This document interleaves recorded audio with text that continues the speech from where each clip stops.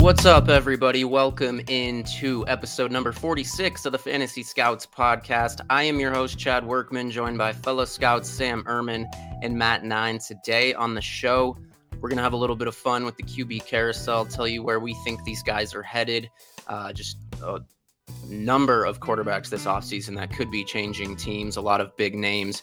We'll tell you what the fantasy impact is and would be if they land in certain situations. As always, head on over to patreon.com/fantasy scouts. Subscribe there. $7 a month. Got tons and tons of content coming for you this off season and heading into next year, especially as we start getting into rookie drafts. With that, let's get into the show.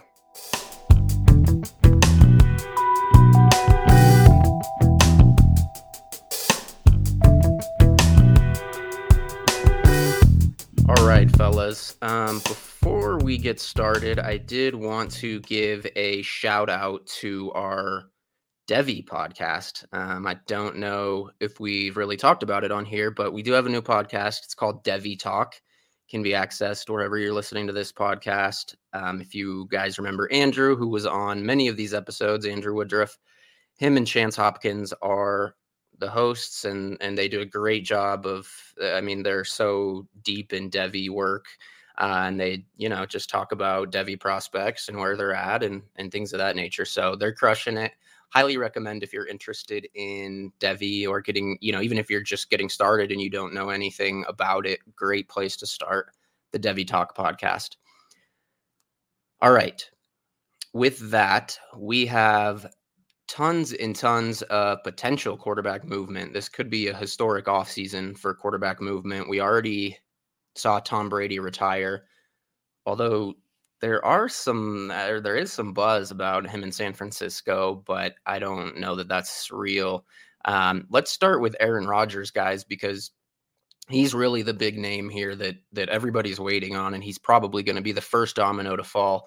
Once he does, we'll start to see some of these other names kind of fall into place. So starting with Aaron Rodgers, I'm just going to say, I've been tracking this and the quarterback landscape for a while now, being, I've made no secret that I'm a Broncos fan and would love to have Rodgers here in Denver. I've maintained that I think he will come to Denver. That being said, lately, I don't know if, you guys saw his Instagram post yesterday, kind of gave off retirement vibes. I've also heard, to me, it sounds like people in league circles, like in front offices, think he's going to wind up in Denver. But a lot of the media and fans and kind of outside people reading the tea leaves are thinking back to Green Bay. I would not be entirely shocked if he did retire. He just, he's kind of a free spirit, for lack of a better way to put it. But, I think after seeing guys like Tom Brady and Matthew Stafford and even Peyton Manning a few years back switch teams and win another Super Bowl elsewhere, it's kind of the new way of doing things for these veteran quarterbacks. And I think, going back to Green Bay, they're going to have to make a lot of concessions. They're going to have to cut some guys and restructure some salaries, and there's not going to be a lot left. And I don't know if that's the smartest move for him if he truly wants to win. I think in terms of winning, somebody like Denver, gives him a great shot. Somebody like Pittsburgh, some teams like that. But I do believe he ultimately ends up in Denver, but the other thing to note is he's been going on the Pat McAfee show. He was on there today, and he didn't really give any info. He has told Pat McAfee that he will announce his decision on the McAfee show, but we'll see if that holds true. Pat McAfee was saying if he does come on my show and announce it, I think it's probably back to Green Bay, because why would he come on the show to say like, oh, I want to be traded? Like, that's just kind of not a great move. So we'll see. But as of now, I think we're probably at least a week out from Rodgers making a decision. I know the window just opened up for the franchise tag. He has said he wants to do it while there's still time for, to give Adams an opportunity and some guys on the franchise tag. So with that, let's start with you, Matt. What do you have to say about the Aaron Rodgers situation? Any thoughts, updates, anything? My thoughts are that all three options are plausible. I just don't think anybody knows right now. I could easily see him asking to get traded. I could easily see him retiring. I could easily see him returning to Green Bay. I honestly have no idea. I do kind of agree with what you said initially. His MVP acceptance speech, as well as the Instagram post from last night, kind of gave off a retirement vibe. I'm not saying that is what happens, but that's just kind of what it felt like. It was a lot of past tense was used in that speech and post. So that's just the way I'm leaning at the moment. But again, I really don't know. It wouldn't shock me on whatever he does. At this point, I'm just kind of ready for it to end. I'm ready to talk about something else. Yeah, it's kind of just dragging on, and that's why I have a hard time seeing him actually retire. I think it could happen, but you can tell I like Aaron Rodgers, but you can tell he wants to be the center of attention. Like, he likes the attention, and retiring kind of puts him into the background. But what do you think, Sam? I think we're at the point where, I guess like I've always been more of a patient. I guess I'll wait and see what happens kind of person with this stuff. But in a common sense football thing, I know that you're like, you're a Broncos fan, so you just kind of assume he's coming to Denver, but I don't really think that's going to happen. I think the most likely thing, is he'll come back and do like one last year and retire. And I say that because Aaron Rodgers is a very cerebral guy, and he knows his best chance to win Super Bowls in the NFC. It makes no sense to go to the AFC West with Patrick Mahomes, Justin Herbert, and then have to defend off like Joe Burrow, Lamar Jackson, all these young guys. Plus Tom Brady just left. Russell Wilson could be on the move. The NFC is completely up for grabs outside of the Rams, and it just makes no sense for him to leave. And I know people are worried about the cap. I think the only person who's probably not going to return that's a key piece is Darius Smith. But, to be fair, he didn't really play much this year anyways, and they were kind of fine without him. So he's not going to return, but they're going to be able to manipulate the cap and get probably much everybody back if they really wanted to. It just depends. I don't think – so how do I say this? Like, based on, like, what he said today, like, obviously the whole interview is a huge troll job. I think he knows what he's going to do. And I just think he's planning on returning. If I had to rank, I would say he returns. Then it would be Denver, then retirement, or Pittsburgh or wherever. But I just think that, he mentioned today, like, what did he say? Like, I feel great. I'm in a great space mentally, and I can still play, and I still love the game. And it's like, if you can still play, you still love the game, you still want to give it all, you're not going to quit. And to me, the most logical sense is by far in Green Bay. They still have other DC, so they'll get some help around him, and they've got some money. Like long story short, after some of their restrictions, I looked it up. They'll have a little bit of money for free agency, not a whole ton, but just enough that maybe if they go all in, it seems like that the Packers want to do one last year with him and go all in and see what can happen. And then he's going to walk off. And it just kind of seems like that's how everything's lining up, in my opinion. Well, they are losing some defensive assists. I saw you tweet out the other day about, I think it was Wes Welker leaving the Niners, just talking about assistant coaches, like they matter. They've lost 3 assistants on offense already, and they just lost Mike Smith, who's either, I don't know, assistant DC or their linebackers coach or something. They've lost a number of assistants, and I would say, they're like, $55 million over the cap. I think that's where I would argue when you say he has a better chance. And I know the NFC's weaker, and I'm admittedly like a little biased towards the Broncos in the sense that I want him to be here. But in terms of competition, I just think the Broncos have a better roster top to bottom than the Packers. And it feels like the Packers have kind of maxed out here. Their roster's only going to get worse, in my opinion, and they've failed to advance in the playoffs the last 2 years. So even with that competition, I think Denver's a better situation for him. Yeah, if Aaron Rodgers comes back, I don't think anything changes. His wish list is Randall Cobb and Marquez Valdez-Scantling and Devontae Adams. So I don't think the offense looks any different than what it did last year. The defense, I think, will be worse than what it was last year. So if he returns, that's fine. But I'm not convinced that at this point he's chasing Super Bowls. I think it's more about personal accolades, just wanting to be there, having fun, which is fine. I mean, that's what you want to do. That's what you want to do. But I don't see the Packers being any better than they were last year. It's hard to tell with him if he plays because he wants to win or if he plays just because he loves the game. Like, and that's the thing is like he's always said like I love the game, but you know in his interviews he doesn't like I want to win. I want to win a Super Bowl. Like yeah, he's always like oh yeah it was nice. You know I'd like to win another one, but like it's not. It doesn't seem like it's his major goal. So it's really hard to tell. There was a tweet that I saw today that apparently somebody who's close to Aaron Rodgers said that his goal was always to go out on top. And they were like, he has back-to-back MVPs. You know, what's a better time than now unless he wants to go for 3 MVPs and then go out. So, like I said, I don't feel like a Super Bowl is his goal.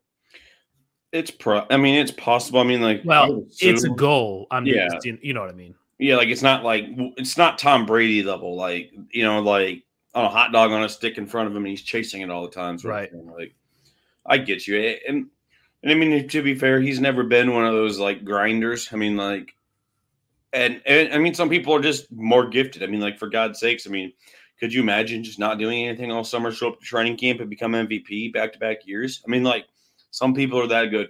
And when you're that good, it's almost – I struggle to believe you'd be able to hang it up when you're at the peak. But, I mean, who knows? I mean, he loves Green Bay. The city, the things with the team seem much better. So, I mean, we'll see. I have no idea what's going to happen.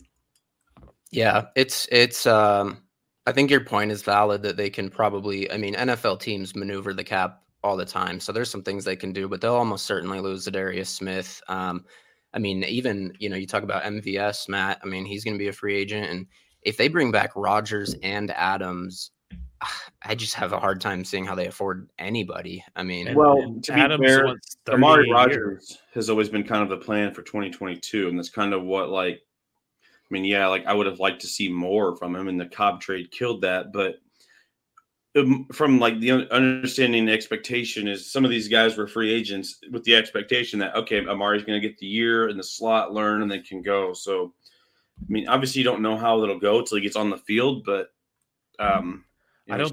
So, I mean, we'll see. I don't think Amari's in the plans for 22 at all, to be honest. I mean, if Rodgers comes back, he asked them to trade for Cobb. He's not going to then say, hey, Cobb, walk out the door. What is Cobb's contract? Because that's like, I believe it's $9 million dead cap. And like, I'm sorry, but I can't see for a team. Randall Cobb puts them in such like a tough picture. Like, because like, you traded for him last year because Aaron Rodgers wanted him. If Aaron Rodgers returns, you can't just, cut him. He's like, I'll piss him off. I mean, like, you get all pissy about Jake Kumaro. But, it's like, at the same time, you have this really talented third-round rookie. You can't just hold off on the field because your quarterback who's getting ready to walk out the door, wants his washed friend on the field. Like, Randall Cobb did not help the Packers last year. I'm not saying Amari Rodgers would have. But I think moving forward, he could be and would be a better option. I mean, he's younger, more dynamic, he's able to do a lot of things. I mean, I'm not. I know you're not arguing, but I'm just thinking like football. I'm just saying. I don't disagree with the word you said. Yeah. I would rather see Amari Rodgers myself, but we're in that phase where it really doesn't matter what the logical answer is. The Packers are just doing whatever Aaron Rodgers wants. It's hard to say. I mean, like, it's a very possible that, year 2, Amari Rodgers gains his trust and he's the slot receiver. I mean, like, you don't know. I mean, that's the frustrating part with, like, this offense is outside of Devontae Adams moving forward, you don't know anything. I mean, you don't even know who the starting running back is right now. I mean, I assume Aaron Jones, but, you're starting to see it all over the timeline that, it's A.J. Dillon's time and stuff. So it's like everything right now in Green Bay is like a puzzle. Yeah, and just sorry, let me just butt in real quick. Randall Cobb has 1 year left at $7.8 million, or they do have an out. It would be 2.7 dead cap. So they probably take that out unless, if Rodgers comes back and he does want Cobb there, then, they have 1 year left. If he returns, I imagine they're going to go to Cobb and be like, dude, you have got to take a pay cut. We've got to restructure this. You're not worth that. Like, I mean, there's no way Randall Cobb is worth $7 million on the cap, even if Aaron Rodgers is your quarterback. I mean, Randall Cobb last year, you saw, like, not only was he not the same, he couldn't stay on the field. Yeah. Like a personal move, and her hampered the football team. If you could clear that and make $5 million and upgrade to your, super athletic, fun slot receiver you draft in the third round, like, logically that makes sense. But, you've got Aaron Rodgers' emotions to worry about. I just feel like if you're the Packers and you're sitting here at the front office and looking all this, I feel like what you should do is that if Aaron Rodgers is going to come back, you truly have to go for a Super Bowl run, whether that's his top goal or not. Like, you just have to do that. I mean, he can't beat Jimmy Garoppolo, so you got to get guys in there, whatever it takes 1 year. And then you're going to be in a world of hurt come 2023 as far as roster construction goes. Or you let Aaron Rodgers go now and you re-sign Adams, you start to go with Love or somebody else, whoever you want to do at quarterback, and you can keep most of this roster intact. So I just feel like if Aaron Rodgers does come back, I feel like it hurts the Packers down the road more so than it does if they let him go right now. But I get what, the thing is like, Super Bowl, gives us the best chance to win, et cetera, et cetera. But I just feel like this is one of those scenarios where I feel like the Packers just got to rip the Band-Aid off. Wasn't there a report the other day talking about how Aaron Rodgers, like the Packers wanted to go all in for Rodgers or something in 2022? Yeah, they're preparing to make him the highest paid quarterback of all time. Makes no sense. Honestly. But that's their only way they can do it and keep him. And I also think it's part of they've done a good job from a PR standpoint because they've put all the pressure on him to say, like, publicly, hey, we're prioritizing Rodgers. We want him here. We're offering this mega contract. If he leaves, it's on him. Like, he's the bad guy. So I think they've done a good job from that standpoint. But I think you're right, Matt. If he takes this contract, because the way they'd have to set it up, he'd have to have a pretty low base here in this year in 2022 so they can get under the cap. They'd have a ton of back end guarantees on that. So it would really hurt them the next few years down the line. And then, you still got this first round quarterback on your roster. And what do you do with him? We'll talk about him next. But that's kind of, I think the Packers have done a good job just from like a publicity standpoint and trying to make Rodgers the bad guy if he does leave. I can't imagine the Packers wanting to give him an extension with all this retirement talk. I mean, like, the dude's half his way out the door. So I don't know. But that's the only way they can do it, because if they give him an extension, they can lower his base salary so much this year they can get under the cap. But then, there's going to be more guarantees the next few years, which, again, that just makes it so tough down the line. If he comes back on the salary he has, they're going to have to cut/restructure so many guys. But they might be able to do it. We'll see. Either way, I think, Matt, you hit it on the head, like, just kind of ready for this to be over, even as, somebody who wants him to come to Denver. Like, let's just get this thing moving so we can move on with the rest of the offseason. And then we can also figure out what the fate will be of Jordan Love. So obviously a first round quarterback, didn't play too well when he was in there, but he got one start this year too. But we talked about him a bit. Like, there were some good things he did, and there's a lot of things that, people just look at the box score and just say he sucks, but that's not necessarily the case. So if Rodgers does move on from the Packers, I suspect that the Packers will keep Love. They may bring in like a veteran, one of these other free agent names, and maybe let him compete, but kind of favor it towards Jordan Love and hope he wins it. But something like that is kind of what I envision if Rodgers does head out. What do you think, Sam, in regards to Jordan Love and where he stands with the Packers right now and what his future is? Well, I mean, I think first off, like, I genuinely just feel bad for the kid. I mean, there's not been a player who's been hated as much as they got in the NFL than him, and it's not his fault. He's a really hardworking, talented kid who's humble, and his teammates love him. Aaron Rodgers loves him. I mean, like, everybody loves this dude. And then, Twitter hates him because, he cost, the Packers the Super Bowl, standing on the sideline. I think the reality is nobody really knows. From the tape, from the little bit of sample size we've seen, there's been some good and some bad. To me, he just looked like a guy who hasn't been on the field very much and doesn't really know like the full feel speed of the game because he hasn't been on the field. But like you can see the talent, you can see the art. Like the good is like okay, if he continues, like if he works out, he's gonna be really good. And the bad is like okay, yeah, like they're gonna be looking, for a new guy. But I think the reality is, he sat for 2 years. They like him, but you keep seeing these reports like from someone like Ben Albright. Oh, everybody knows the Packers don't believe in him. Like, I can't imagine, Green Bay officials are telling anybody that, but let alone like, especially somebody like Ben Albright, who's one of the loudest mouths for the Denver media, who's most, likely linked to Aaron Rodgers. It's just, I don't know. Like, it's one of those things where the better it is to do, for me at least, is to step away from the picture, just let stuff happen. Like, to me, Jordan Love is a kid who came in stupid raw. I believe he was 20 years old.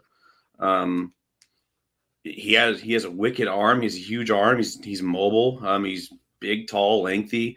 But he just didn't know football, essentially. The Utah State offense is nothing compared to a Matt LaFleur Green Bay Packers offense. And I'm sure he's picked Aaron's brain a lot over the past 2 years and learned some stuff. And some stuff will emulate into his game, but I don't know. Nobody will really know what's going to happen until he gets on the field. Most people already got their mind made up, whether, he's good or bad, based on, how they feel about him. And Packers fans, like my friend Ryan, never even gave the dude a chance because, it's like, oh, he was drafted to replace Rodgers, but we still love Rodgers. So this guy, it's like, and that's kind of how it's been for Jordan Love. And to me, I'm not worried. And I say this because to go through what he's gone through the past 2 years and never let it bother him. And like, he's got incredibly thick skin, checks all the boxes. I don't know. If there's somebody I'd want to bet on just based on everything we've got in the past, it would be Jordan Love. But fantasy upside, I don't really know because like he's not somebody who's going to be a runner, but he can run. Like he's very mobile, but it's not like they're going to be designing a whole bunch of stuff for him. So, I don't know.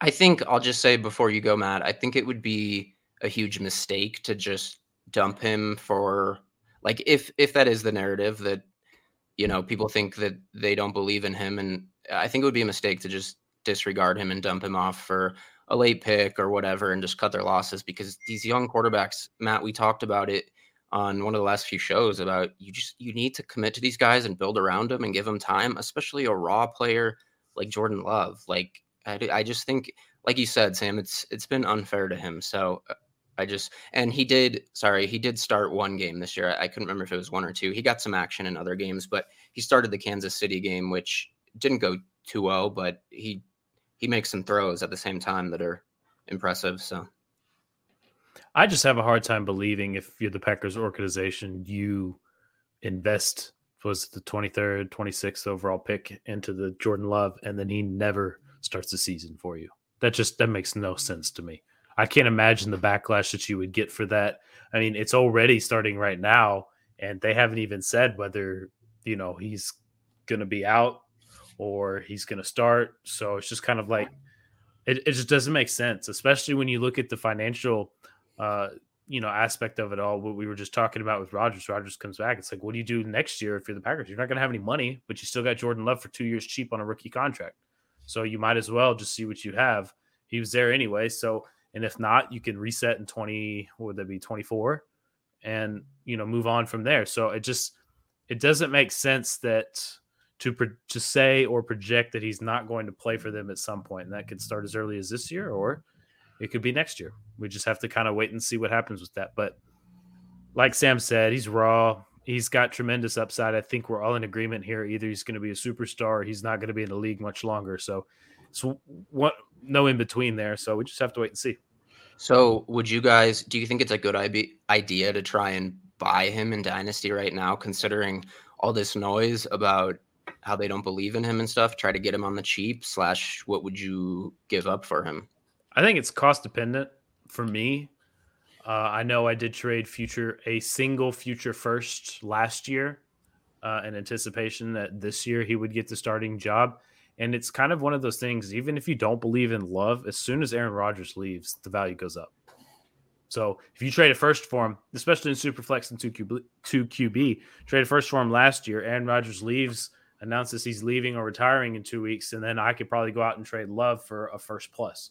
Even if it's not much on, I'm still getting more back just because he's a starting quarterback and it's the value. He might be extra. Somebody else's team might be hurting for QBs or something like that. So I think you're definitely asking what it would cost. I'm not sure if I'm paying a first right now just because there's a little more uncertainties than there was at this time last year. But if for some reason you can get him relatively cheap, maybe for a second to third, couple twos, something like that, then I would definitely look into it. I'm with Matt on that. Honestly, the biggest thing you said that I'm still kind of, I guess, hung up on is trading him away. And that tweet Ben Albright put out where it's like the most they would get is a late day 3 pick. It's like, really? Like, I know Ben Albright is plugged in and he's accurate with Broncos stuff, but a late third, seriously, like you're going to tell me like a late day 3 pick? Like, there's nothing that he's saying about the Packers that just is like plausible.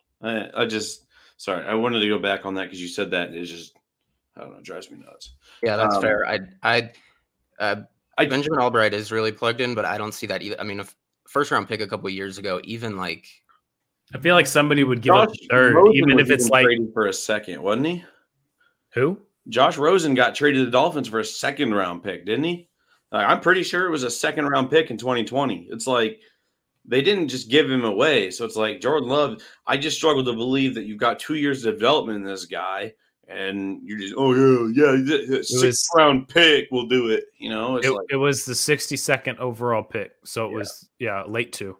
It just like I struggle to believe that. It's like nobody believes in Jordan Love, and the most they would get is a day 3 pick. Seems like you don't know what you're talking about. So. Anyways, yeah, no, that's all fair. Like I said, I think Albright is really plugged in and he gets more things right than wrong, but that's definitely a suspect one. Let's move on to Russell Wilson. And like I said, I've been tracking this stuff pretty closely, so I have some things to say. I will let you get in here, Matt, since you're obviously very familiar with the Seahawks, and I know you have some thoughts. But a couple of interesting things that I've heard is that Russ is unhappy there, at least with certain things. I don't know, like overall, if it's enough to have him force his way out, but there are things he's unhappy with. He also doesn't want to be the guy to force a trade. He's kind of, I don't know how to put it. He very much like wants to be viewed positively in the public light. He's kind of like a rule follower. I don't remember who it was, but some former Seahawks, it might have even been Cam Chancellor, but some guys, maybe Richard Sherman, said that Russ wasn't a great leader. And I don't necessarily believe that, but I think that stems from, I think he's just very much a rules-oriented, by the book kind of guy. And so I just can't imagine him stepping into the public spotlight and saying, like, get me out of here, I want to trade. I think it would be hard for him to do that. I think he's had some closed-door conversations with, Pete Carroll and the Seahawks. But again, I just don't see that from him. And I don't know if the things that he's unhappy with is enough for him to do something like that. Interesting. Apparently his socials were scrubbed of Seahawks stuff. This happens a lot. It can be used as a marketing tool. You get new followers who come in and want to see what the deal is. So it can be used as a marketing tool, but it's always interesting to note that I think he just has some questions with the Seahawks and at least wants them to explore and the ability for him to explore some options. But again, I think he wants to do that quietly. He doesn't want to be looked at like he doesn't want what's going on with Rodgers. He doesn't want that around him. He's very much, just wants to be a popular guy. So that's kind of how I see it. What do you think, Matt? I mean, that's fair, I guess. I haven't heard anything about the leadership stuff. I personally don't think he gets traded, and I think next summer he signs an extension. He said a couple weeks on a podcast that a couple weeks ago that he wants to retire Seahawk. His goal is to win 3 more Super Bowls. I don't know if that happens, but he wants to finish his career in Seattle. I do know that his relationship with Pete Carroll has gotten better since last summer when all this came to light. So they are good there, and several of the NFL insiders have reported much of the same. I don't know what his issues are, although I know that let's see here, the front office, maybe, I don't know if it's Pete Carroll, John Schneider, or a combination of the two, have never really been all in on him. But the owner, Jody Allen, who was the late Paul Allen's sister, she stepped in and she was really, really quiet for the first few years. And over the past, had to have been about 2.5 months, she's really started to make her voice known. And the decision's kind of up to her right now. From my understanding, Pete Carroll and John Schneider are good with whatever. If she decides that Russell needs to go, they're cool with it. If she wants him to stay, then he's staying. But from what I gather, just putting puzzle pieces together, Russell wants to be there. I don't believe that he wants to get traded. I just think he wants certain things to change. He wants maybe a little bit like Aaron Rodgers, we could say. He just wants a little more opinion, a little more input into what goes on there on the field as far as maybe team roster construction goes, as well as the game plans. But that's where, he's saying that stuff publicly. And it's not that I don't believe him. I think in an ideal world, they would all get on the same page and he could thrive in Seattle. But I think, Pete Carroll is a run first kind of guy. They never let Russ cook and some of those things. And I think, again, he wants to say that stuff publicly, but behind closed doors, I think he might be expressing some displeasure. He just doesn't want it to boil over to where he's, the center of attention and looked at as the bad guy. I think if anything, it would be, he'd leak something like when that list leaked of teams that he would be interested in. I think that was kind of a push from his side to say, hey, like these teams that I'm naming, pick up the phone and call and see what you can get out of the Seahawks brass. But I don't know that it's far enough to where he would say, literally trade me. I think he kind of just wants to explore and think about his options. I think Russell needs to take a look in the mirror. I don't want him to cook. I've seen him throw 45 times a game, and he ain't good at it when he throws that many times. He needs a balanced offense. And I'm actually okay as a Seahawks fan with him getting traded and us doing, I don't think you necessarily have to blow it up, but you can do some sort of restructuring because he feels like that guy over the past 18, 19, 20 games over the course of the last 2 seasons, he's been a below average NFL quarterback across the board. Mina Kimes was speaking on this on NFL Live a few weeks before the Super Bowl. If you look at completion percentage, attempts, touchdowns, interceptions, like he just hasn't been that good. So I'm of the belief that maybe his play style, along with the getting sacked so much and stuff like that, he could be trending downward. I don't know if we're ever going to see a true prime Russell Wilson again. And he has never shown that he can carry the team on his shoulders. The one Super Bowl that we have, along with the second appearance the following year, was all by the defense. Russell Wilson just drove the ship. He didn't have to do anything special. And since Pete Carroll and John Schneider said, okay, we can't afford these defensive guys anymore, we're going to pay you $45 million a year, take us where we need to go. He hadn't been able to do that. They haven't even been to a single NFC title game. So I feel like he needs to look in the mirror and be like, what can I do to change? You don't need to throw 45 times a game, Russ. Like if you're only being asked to throw 25 times a game, try and hit 23 of those for 300 yards and 3 touchdowns. Just do what you can. That's a good point. I think I would just say as a Broncos fan, be careful what you wish for. But the other thing I think worth noting is that Pete Carroll is 70 years old. He'll be 71 going into next year. I mean, he's not going to want to go through a 3 to 5 year rebuilding plan, right? So I think that's a factor as well. Yeah, if for some reason Russ is not there, that would be some sort of veteran that would come in, maybe a rookie, just, I don't know, like a Desmond Ridder type, just to sit there, just going to develop, and maybe the next coach incoming after that would would want him or not. So, but I don't know. I'm very indifferent, but I don't think he gets traded, in my opinion. What do you think, Sam? I think it's very possible that I've done this for years, and I think people are starting to maybe catch up. I think we overrated Russ. Like I thought, he was a Hall of Fame guy, surefire. And it's like you go back and look, and he's never really, had great numbers. He's always been kind of like Derek Carr. I mean, like there's no real difference there except for, like Russ obviously has a Super Bowl win. But I mean, he didn't really have to do much that day. But anyways, I just think that, the Super Bowl win, I think if a quarterback wins a Super Bowl, like in the rookie contract, we as media and fans and people tend to vastly overrate them for years and years to come. And I think that's might have what happened with Russ and where we are now. And with Russ moving forward, honestly, like the only thing I'm really worried about is like DK Metcalf. I mean, like as long as DK Metcalf still gets his opportunities and, still a wide receiver one, I really couldn't care less where Russ goes. That's honestly where I'm at is like, I'm just tired of the drama with these quarterbacks. And I know like Tom Brady kind of got the ball rolling with player movement, and then Matt Stafford really did not help this past year winning another Super Bowl. So I feel like in the coming years, we're going to see more and more of these quarterbacks, forcing their way out to go somewhere. And while it is annoying, I think we've seen the trend start. And I think Russ is a very smart guy. And I think he understands that Seattle is not as good as other teams in the league. And I think, he's starting to sniff around. And Chad, you mentioned, that I think he's a rules follower. Well, I think so too, but I also don't think he's stupid. And he wants to try to compete. And I don't think he can win out in Seattle anymore. I mean, say what you will about Matt Stafford, and you guys like dog on him. Obviously, the Super Bowl champs.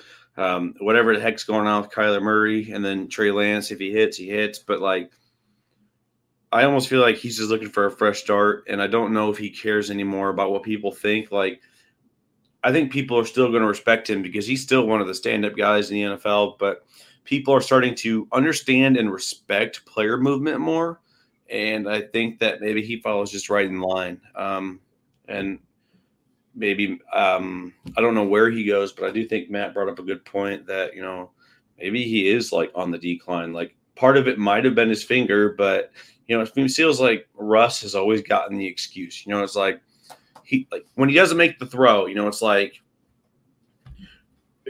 nobody ever says like Russ should have thrown a better ball. It was you should have handed the ball off. Like Russ has never been somebody who gets like critiqued or blamed almost. And it just feels like I think Seattle fans are tired of it. And maybe it just seems like a fresh start for everybody. As a Seahawks fan, I just wish he was held more accountable for some of the sacks that he's taken.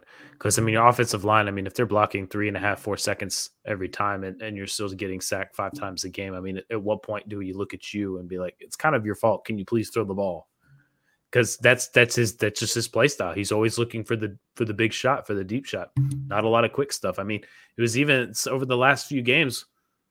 Well, over the last few games, they looked a lot better because the run game was finally starting to work. Hopefully we get a healthy year of Rashad Penny. But prior to that, when they were asking him to throw because the run game wasn't working, because it was a combination of Homer and DJ Dallas that they're asking him to throw, and he was missing a lot of throws. Like, I just don't feel like he's the same guy that he used to be. And granted, it could have been the finger, but like I said, this goes back into 2020, not just 2021. So I just wonder if it's a scheme thing. Like I don't know why, but the Seahawks schemes, even like this past year, just never seem smooth. Like they just like even when you watch their all 22, like some of their passing concepts, like it just I don't know. Like Seattle's offense has always just been kind of weird, and I almost wonder if it's not a Pete Carroll not completely being able to adjust problem. Okay, here's what I will say.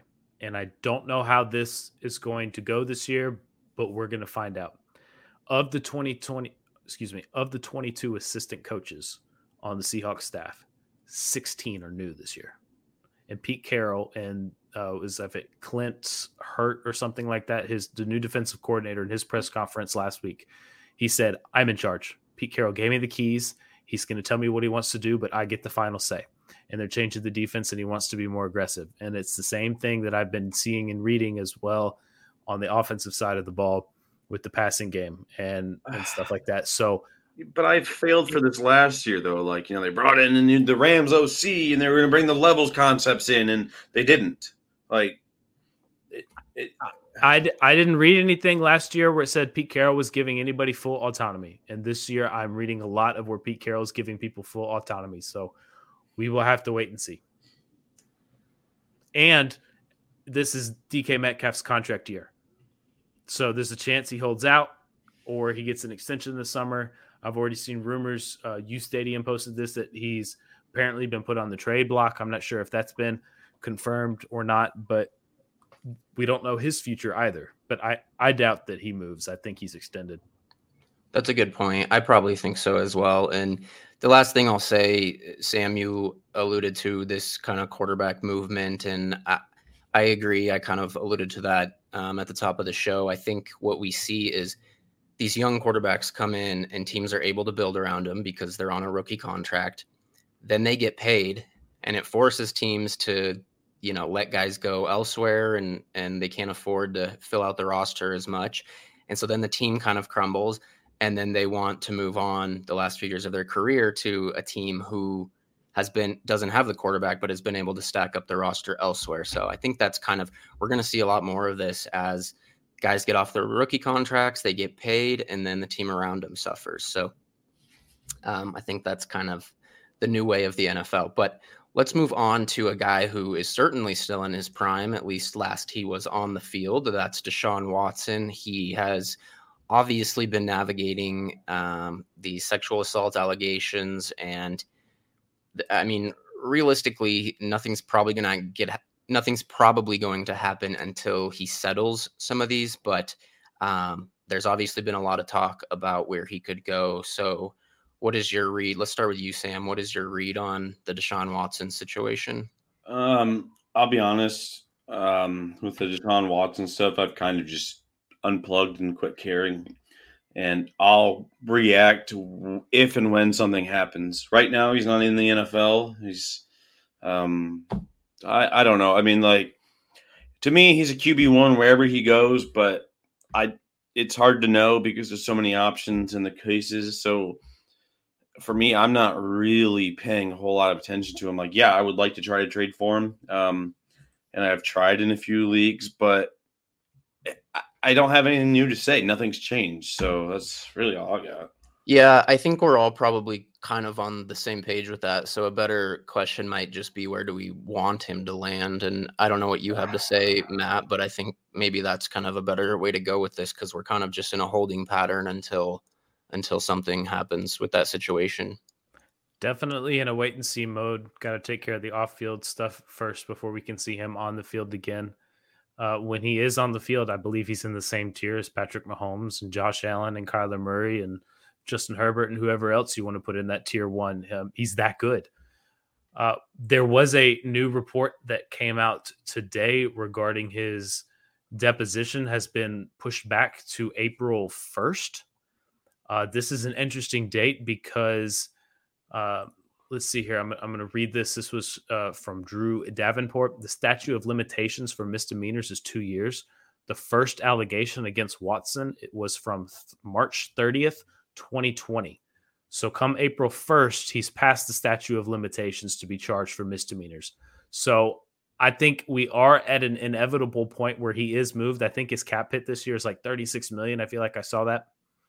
And the Texans, if there's any organization that knows more about this outside of Deshaun Watson's camp and his lawyer, it's the Houston Texans.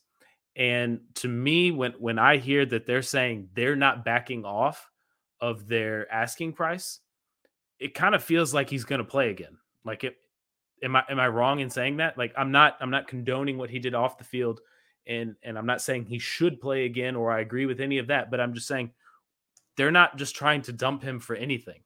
They're still saying we want 3 firsts, 2 more picks, several players. They must know that there's probably a good chance he plays again. Right. And there's been reports that they were very close to trading him to the Dolphins at the trade deadline. It just kind of unraveled at the last minute because they couldn't quite get all of the settlements done. And so, I mean, even the Dolphins were looking at it like, hey, we think this guy is going to play once these last few, things get wrapped up. I saw something else this morning that the Panthers made a legitimate offer at the deadline as well, but he did not waive his no trade clause for Carolina. He does not want to go there. I'm sure we all saw the same report a week or so ago, how he apparently wants to play for Minnesota or Tampa Bay. That was also denied by his camp. He said, no, he never told us that. So I think what Sam said, we're in wait and see mode. I don't know where he's going to go. If I'm guessing today, if I'm going to put, $10-20 down, I would guess Tampa. But outside of that, I don't know. We just have to wait and see. Yeah, before that Carolina report came out, that would have been who I thought, because they seem like the team that's hasn't really been in on like Rodgers, Russ. Once those dominoes fall, they probably still have a hole there. And they also have the 8th pick in the draft, something like that. Whereas, Tampa Bay doesn't really have that much ammo, but it seems like the most sensible landing spot. I mean, if Aaron Rodgers retires or goes back to Green Bay, and Watson is cleared to play, not cleared off the field, but just simply cleared to play, does Denver circle back? I know Washington was interested last offseason, and they're like, no, we're not out until you get yourself figured out. So I wonder if we'll see teams like that circle back. Yeah, I think that's a good point, and I think that's very realistic that Denver would. I think everything I heard was that they were interested, but they just wanted everything cleared up first. They weren't going to make a move until it was. So if it does get cleared up, I think, I've also heard that this might seem obvious, but the Broncos front office believes that they're in a contention window. So they want a guy who can help them get there. And they feel like they wasted last year, which is what I said from the jump. So, I mean, I think they would certainly take a run at Watson if it played out that way. And I think that'd be a great fit. But you're right. I think he's definitely a QB1 if and when he plays again, which I think he will. Just a matter of when more so. Let's move down the list. Some maybe less exciting options here. Kirk Cousins next. I mean, the tough thing about some of these next tier guys is they're kind of next tier. It feels like they've maxed out their talents and situation, yet they still cost a ton of money. So that makes it tricky.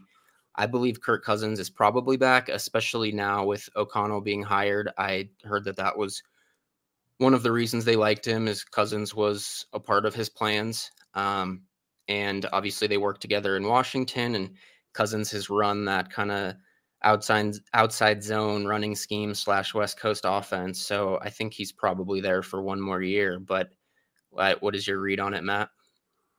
Until I see an extension, he's on the trade table, because like you said, he's got 1 year left and a quarter of the league needs a quarterback. Carolina called Minnesota the other day asking about him. That was the report. I don't know if there was if that was a legitimate talk or just a simple phone call. Hey, in theory, what would it cost kind of convo.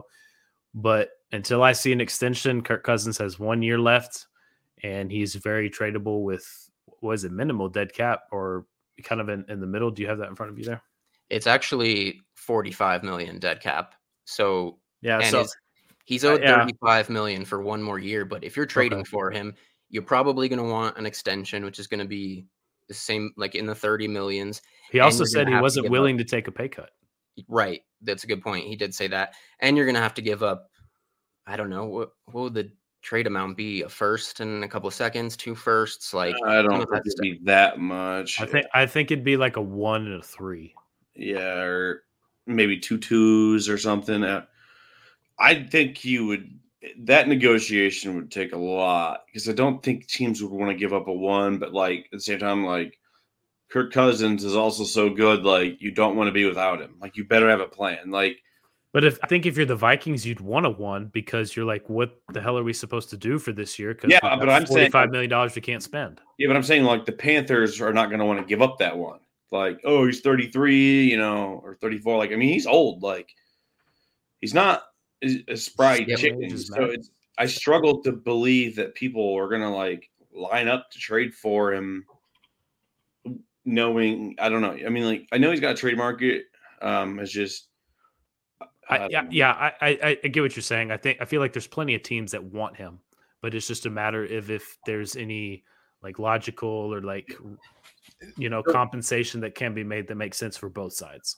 like, the reality is, like, Kirk Cousins is an upgrade over about 95% of quarterbacks. Because, like, people think, like, when you say that, like, they only think of, like, the top guys, but with the, there's 64 on rosters, and then you've got, how many on practice squads. So, like, Kirk Cousins being a top 20 guy, you get my whole point.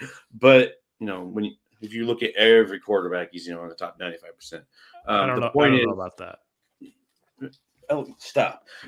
Kirk Cousins is like 7-22 against playoff teams. I'm not. Yeah. No. I'm not saying like he's actually like a top 10. Like, my point is, life with Kirk Cousins is much better than life without Kirk Cousins, unless you have a guaranteed backup plan. Like, it's similar to, like, I mean, what's Chad saying? Like, in Denver, like, be careful what you wish for. Like, I mean, because the minute you have a quarterback leave, you better have a plan. Like, Indiana, we figure that out right now. Like, Andrew Luck gone, there's no plan. I mean, Kirk Cousins is not the sexiest option, but you can win a lot of games with Kirk Cousins, and he's pretty decent. I think he's one of the most disrespected guys. I don't think he's like clutch, and I don't think he's, up in the elite tier, but I think he's somebody who's pretty decent, and you can win a lot of games. And if you get him in the right system, you can win you win a Super Bowl, and he can sling it. I mean, he's throws for 4,030 every year, so he's not,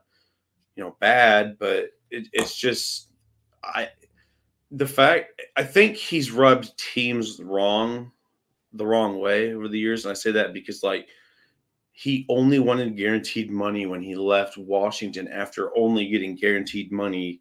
And, like, when I was in the league when he got signed, it was like, I know some people, like, they were like, what the hell? Like, I don't want him around my team. Like, if that's how you're going to take, like, and the vaccination and stuff. So it's like, there may be some teams who cross him off. Nope, not vaccinated, right off the list. So I don't know. I mean, he's a really interesting guy.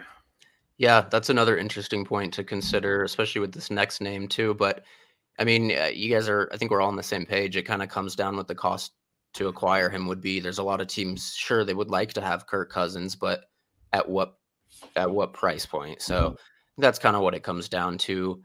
For what it's worth, Ian Rappaport said either today or yesterday, he did say that he thinks Cousins will remain in Minnesota. That's kind of my belief, but we'll see if somebody steps up and gives them a big time offer.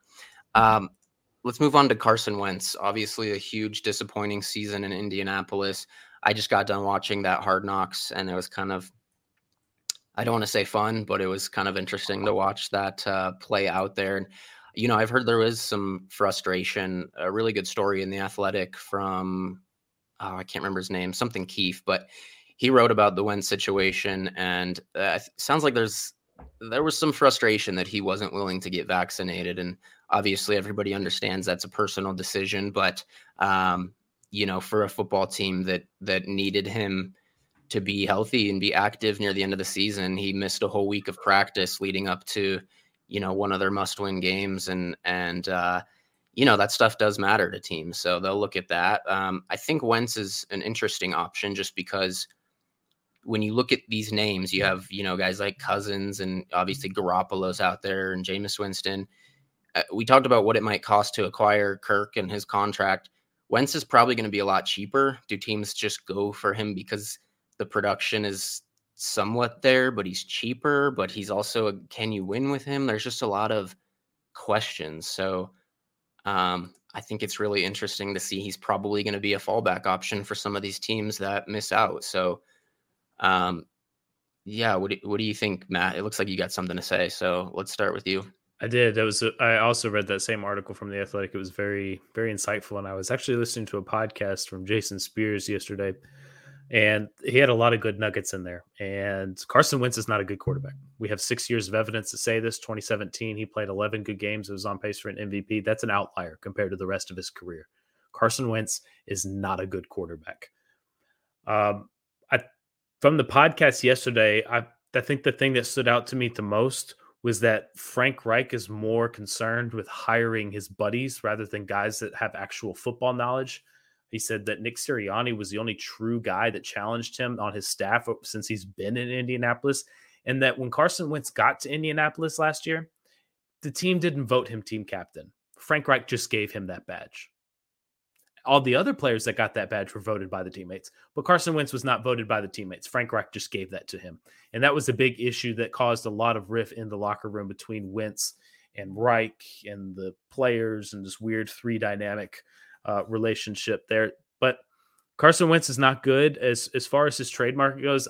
If I'm betting today, I believe he ends up in Pittsburgh.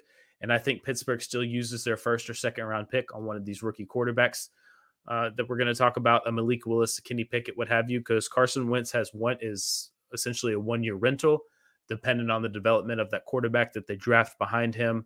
Could take over in 2023, or you could extend Carson Wentz for 1 more year and they could sit for 2 years, et cetera, et cetera. But that's just kind of where I'm at with Wentz. And he's just not good. I mean, that's all there is to it. I understand that you can tell me, those of you listening can talk about his 27-7 touchdown interception ratio all day long. But when you break the numbers down by the halves, he has 0 comeback wins, 0 game winning drives. And the games that he did come back and tie the game to force an overtime, he had to do that because he gave the ball away or threw a pick six on the previous possession.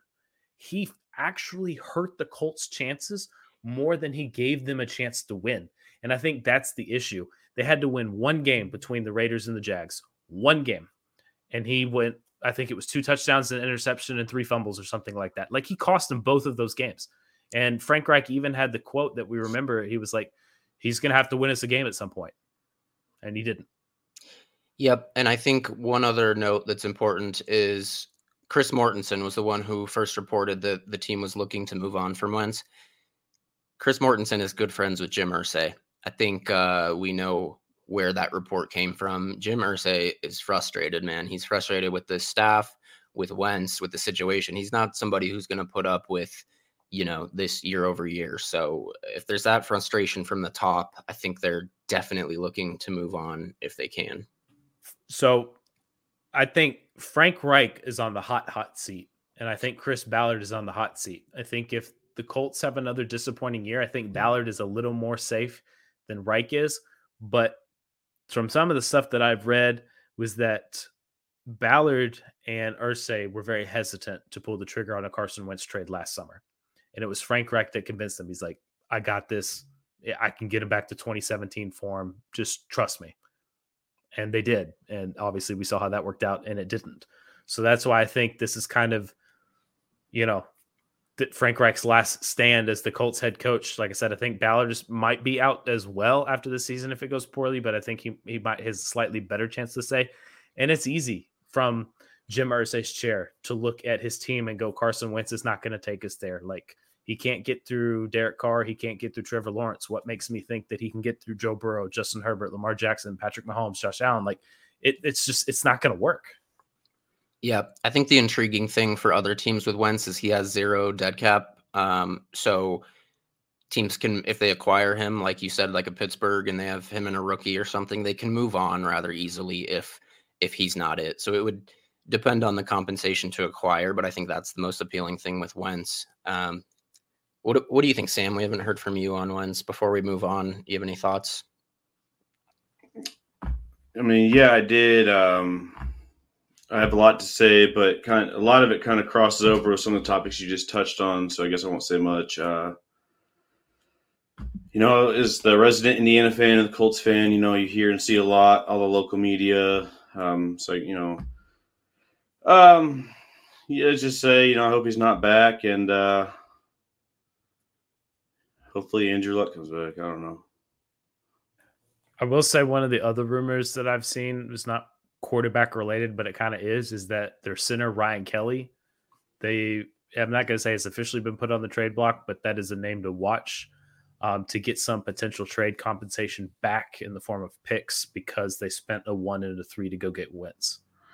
So right now, outside of Carson Wentz, the biggest worry in Indiana is Quentin Nelson. Why you say that? Because what's going to happen is they're going to overpay for him, and then we're not going to have a quarterback. We'll have very little salary cap, and then we're going to be in an awkward spot. Yeah, I've heard that too. Just what you mentioned, Matt, because I mean, their assets are sunk in Wentz and obviously that offensive line. So if they do need to go out and restack picks and stuff, that's probably the only way they can do it. But it's hard to break up that line, especially with Jonathan Taylor. Yeah, I think that athletic report that we're both talking about, it said that you have DeForest Buckner, Quentin Nelson, and Darius Leonard in their primes, and you have up and coming stars and JT and Pittman. Like, you cannot waste these guys. You have to win now. So, well, did you have something else, Sam? No, I don't. Just get him out the door, move on. Well, do you think, looking at the next name here on the list, Jimmy G, do you think he could be an option for the Colts, Sam? I mean, I don't know how much of an upgrade he is, but at least he's won in the NFL. Also, do they have, if they're wanting to recoup picks, they're going to have to give up some for Jimmy G. So I don't know how that would look exactly, but would that be an option potentially, or what do you see with Jimmy G? It's funny. I had the same conversation the other day about Jimmy G. Is like, is he an upgrade? It's like, Carson Wentz isn't good. I mean, like, talking about just even this conversation about Carson Wentz we just had is frustrating. Because it's like, like, just to know what we had and then like what we have. Like, I never believed in Carson Wentz, and I don't understand how a guy as bad as he is when it matters is going to get a third opportunity. It just he's a backup. That's what he is. He's a backup who's 6'4" and runs fast. And move on, people. I mean, like, 2017 was 5 years ago, and Jimmy G is somebody who, he's not sexy, he's not flashy, but he knows what he is, and he's consistent. I mean, he's a high completion guy. He's going to get the ball out quick. He's accurate, and he's not going to make a whole lot of mistakes. Guys love him, and he's going to earn his captain spot. I mean, like, Jimmy G is everything Carson Wentz isn't, and I don't love Jimmy G, but if the Colts were to bring in Jimmy G, I would be ecstatic because, like, he is an improvement over what we've had the past few years. Like, Jimmy G is an improvement over most guys. Looking at the teams who need quarterbacks, a lot of teams just want somebody who works hard, who shows up every day, guys love, and can drive the car, not make mistakes. That's not as easy to find as people think. And like Jimmy G, I don't know what he's going to cost. Like, they got him for a second rounder a few years ago. Everybody knows you've got a Trey Lance waiting. So like, I can't imagine they're going to get much. I mean, like, it'll probably be, maybe they'll get to recoup the second, but it'll be like a combination of picks. And then it'll probably be like a conditional trade where, if this happens, then it'll turn into this.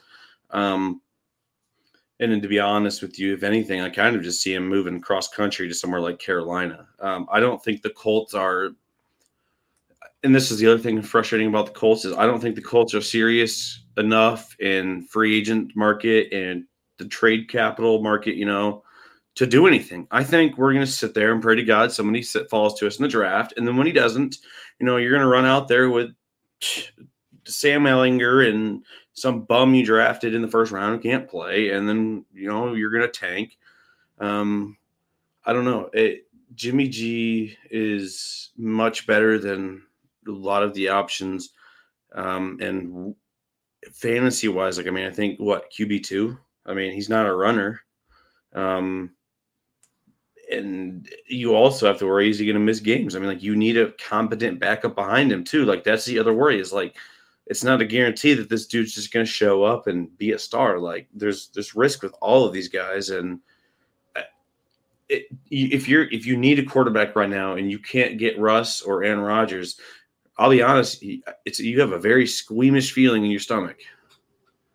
Yeah, agreed. I like what you said in terms of Jimmy G knows what he is. I think that's important too, because guys like Wentz don't really seem to understand that. They think he's somebody who thinks he's Andrew Luck. Like, right. It's like you live and die with the dude on so much in one play, you can't take it. Like, there was a quote, and I can't it's good information from somebody I know. It was a quote.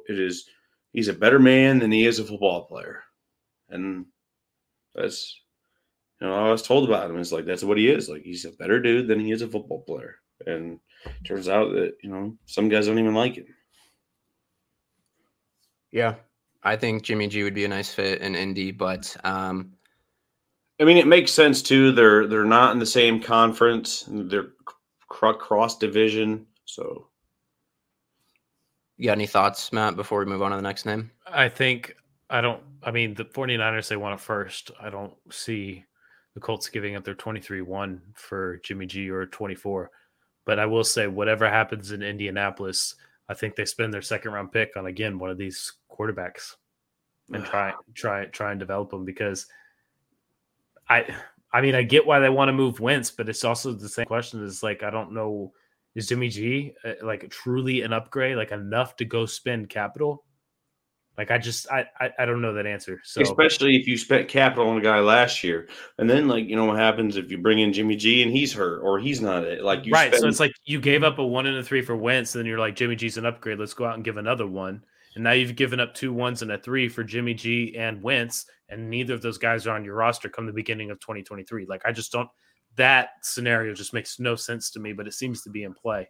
So I think the hardest part for me right now is I've struggled to believe that Frank Reich and Chris Ballard are going to be able to sit in a room with Jim Irsay and convince them we need to make another trade after we just whiffed last year. Like, even when he was already hesitant, it just seems like, I mean, what is it you said? What was that quote? Lame duck or walking dead or whatever, like Frank Reich this year. I mean, I think everybody kind of sees it. I mean, like, unless he blows our mind. Yeah.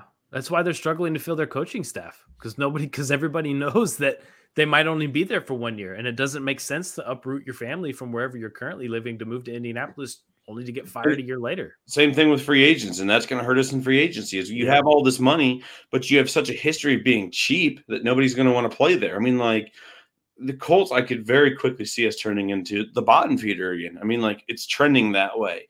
With a poor use of management, poor use of money, no quarterback, no free agent destinations, and you're probably about to have a new head coach. It just, I think circle of life. You nailed it on the head. The Colts are walking on a very fine line this offseason, and they have to get the quarterback spot right. Otherwise, a year from now, they're going to be one of the worst teams in the league.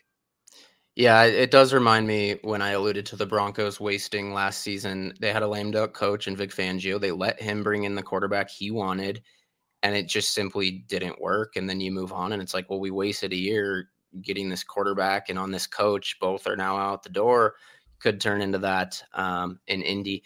Another name, this guy's on the free agent market, Jameis Winston. I think many had assumed he would be back in New Orleans. That is now a question mark, I think, with Sean Payton being gone.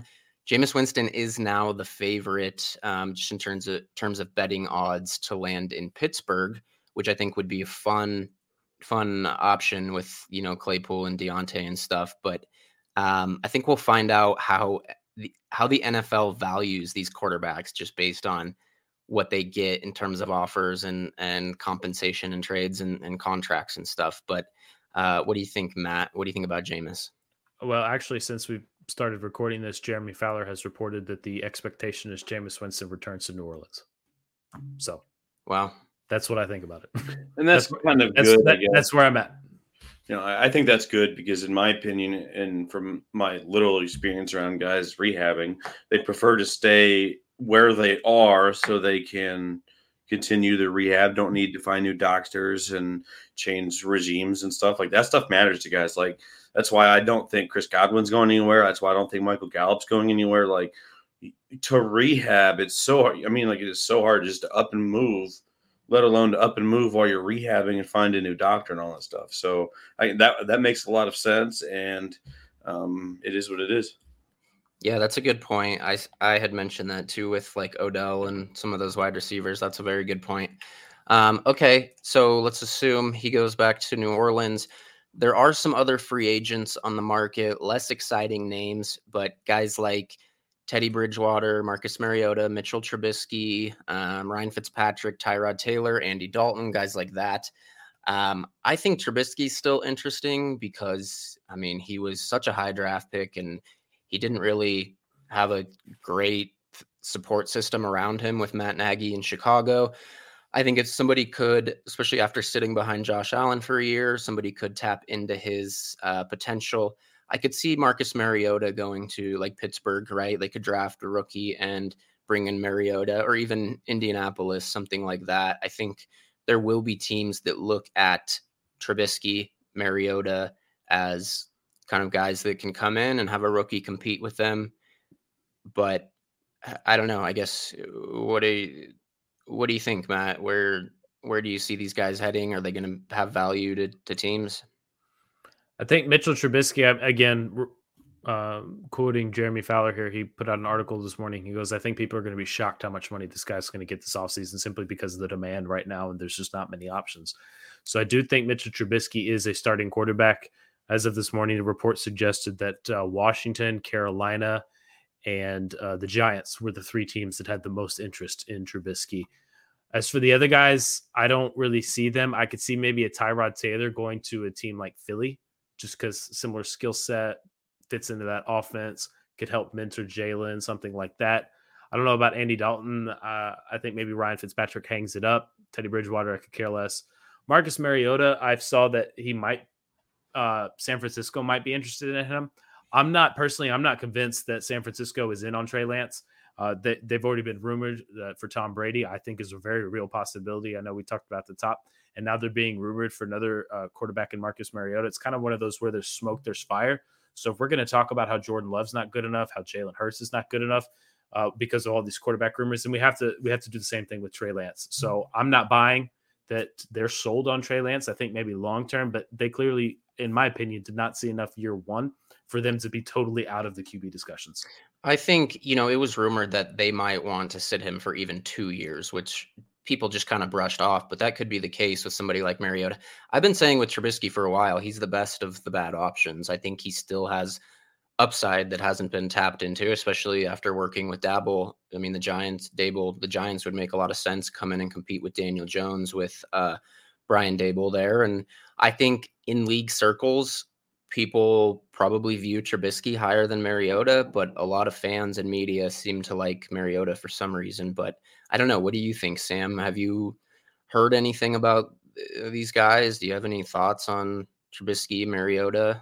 I mean, Mariota, not really as much. I think you're right. It's more of a media frenzy based off of, his one game on the 1 year.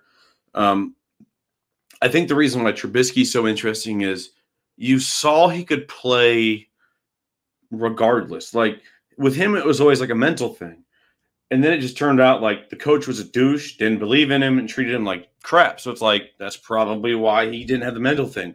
So if he's, spent a year with Brian Daboll behind Josh Allen, picking his brain, learning, becoming, getting his confidence back, and then comes back and, becomes the starting quarterback in Washington or something, like that's absolutely something like people should be worried about. Like if there's anybody I think deserves a second chance, it's him, because what we saw, like he can play. It was always, like he got him to the playoffs. Like they were a double doink away from winning in the playoffs with him as well.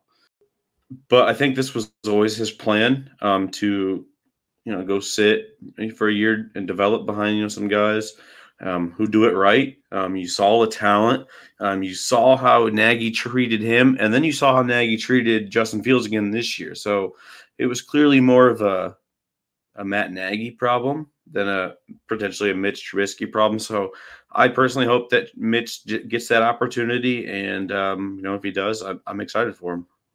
Yeah, I think the way Justin Fields' rookie season went and all the hate directed at Matt Nagy was a win for Trubisky, right? Absolutely. It had to be. I mean, and also had to feel good. I mean, like it really probably had to feel good for this dude who, I mean, think about the amount of crap that he has dealt with and the things that are said about him on a daily basis. And then like, oh, okay, Matt does it to another guy too. Like, I mean, it probably had to feel so good for Mitch. I've always maintained the thought process that I don't think Mitch Trubisky is like a top tier quarterback or a superstar by any means, but I do think he's better than what we saw in Chicago. So, Chad, would you want him in Denver? Yes. If we don't get any of those top names, yes, I would like to have him. I think Denver would be good, especially with Nathaniel Hackett, if he believes in him. I just think if Mitch gets a staff that believes in him, he could be dangerous because he was not bad with the coach who didn't want him at all. People forget, but he's pretty mobile. He ran for very mobile. Pro Bowl season. He ran for 421 yards. So that's an element that can be unlocked as well. Every time I think about Mitch Trubisky, I think about that rollout, run around. It was like the next gen stat where he like ran around behind the backfield, like almost got sacked, ran like 40 yards on the field, ran for a touchdown, and it was like a 20-yard rush or something. And they said in that play he ran for over 100 yards. I'll never forget that. That's crazy. And he went to the Pro Bowl that year. He ran for 421 yards, and he led the Bears to an 11-3 record. I think people forget that too. His overall record is 29-21, which is a lot better than I think people realize. Let's not forget he had that one half against Tampa where he was like 21 for 22, 350 yards and 5 touchdowns at halftime. Something ridiculous like that. And that was, I believe that game was in Chicago, but yeah. And also I've been saying it for a while. I think I have him in almost all of my super flex leagues. I mean, he's a guy, you should have grabbed him in anticipation of this, but he has some fantasy value. I mean, that season I alluded to, he was, I think QB like 7, 6, like he was around QB 5, maybe somewhere in that range. Like he has a lot of upside in fantasy too, because of that mobility. If you were following Fantasy Scouts, you would have known to pick up Mitchell Trubisky last summer when I said that this was the probable outcome. That's very true. Matt, you're starting to develop, like I've noticed over the past few years, a very good track record with quarterbacks. Nobody listens to me, but that's fine. Hey, I've been saying Trubisky for a long time too. Nobody listens to me. So I will say though that I feel like for Trubisky, which is an unfortunate situation, but I feel like maybe it's the pressure you kind of want, is that he basically has 1 year to prove himself. Right. Like you had all these years in Chicago. You're going to get paid. Maybe he gets signed. I would guess a 2-year deal would be my guess. Maybe a 3-year deal. But he essentially has 1 year, 17 games to come in and be like, I can be the guy. Like for you. Like this is what you signed me for. I'm going to come out and be the guy. Otherwise, it's going to be one of those scenarios where they can like, well, maybe you weren't actually good and we'll get somebody else now. Yeah, and especially with a lot of questions around this incoming rookie class, which we'll talk about on another episode. But I mean, would you rather take a shot on one of these rookies that you may not necessarily believe in, or a guy who at least has some experience, was a very high draft pick, is still young, was behind Allen and, working with Dable, and he has that experience, which I think is huge. So, coming into a team, he knows how to kind of take over and see if he can take that leap. I think go ahead. I was going to say, I think there's 2 rookie QBs I would rather take my shot at instead of Trubisky. But then there's a third guy that I would like to sit behind Trubisky. So I would rather take my shot at Willis or Howell over Trubisky, and just whatever happens, because I feel like their ceilings are higher. And then I think someone like Desmond Ridder to pair with Trubisky, I think would be a good mesh. Yeah, I think so. And we'll get to all that, but it would be a nice pairing with him and a rookie. What do you think, Sam? Well, I was just going to talk about the contract. Matt was talking about the contract. I think what whoever signs him will do is, we're going to give you a 3-year deal, but it's really going to be your 1-year deal with an out after the first year, just in case you really do suck and there's 0 dead money against us. Like, I don't see a team committing to him full time, but I do see them like giving him a lump sum of money if he's on the team past, year 1. Like, it's probably it'll be like a free trial where, hey, we'll give you like $15 million this year. If you're not 0 dead cap on us moving forward, we'll cut bait. You get the money. And if not, then, obviously they do the extension. It's probably how that would go if I had to take a guess. And it's smart on teams' ends. But if they do that, then it kind of tells me like they also have little doubt. So maybe we shouldn't get as excited when we see the number. Yeah. So, and that's a good point too. And just to be clear, like this turned into a Mitchell Trubisky hype show. We're not saying he's going to be a starter and elite quarterback, but he still has some upside. And I think I really am intrigued by the Giants reuniting with Dable, and because they're not sold on Daniel Jones. I think that would be an interesting spot, but there's a lot of situations that would work for him. You got one more thing, Matt? Yeah, I was going to say, if for some reason the Giants do sign him to like some 2-year, $40 million deal or something like that, I mean, that tells you all you need to know about how Dabo views Daniel Jones. Right. I don't think that would happen, especially with them being -500, but I do think you make a good point. Yeah, like I don't think Trubisky signs with the Giants in any capacity. I don't care what the contract says, and unless he knows that he has like a legitimate chance to start. So yeah, right. My guess right now, if I had to pick where Trubisky ends up, I almost wonder if Indiana, the Colts wouldn't be really interested, and they have the money. And I mean, he could be like if there's a place he's going to turn his career around. I mean, like, come to Indiana, my guy. I mean, you know what I'm saying? But Washington would be my next pick. Commanders, just based off of obviously kind of what I know and who he knows and who he's played for in the past, and some coaching assistants now in Washington. So some mutual interest there already. So if that takes off, I wouldn't be surprised. That's interesting. That was going to be my guess as well, but that's interesting. You dropped that nugget that there's mutual interest.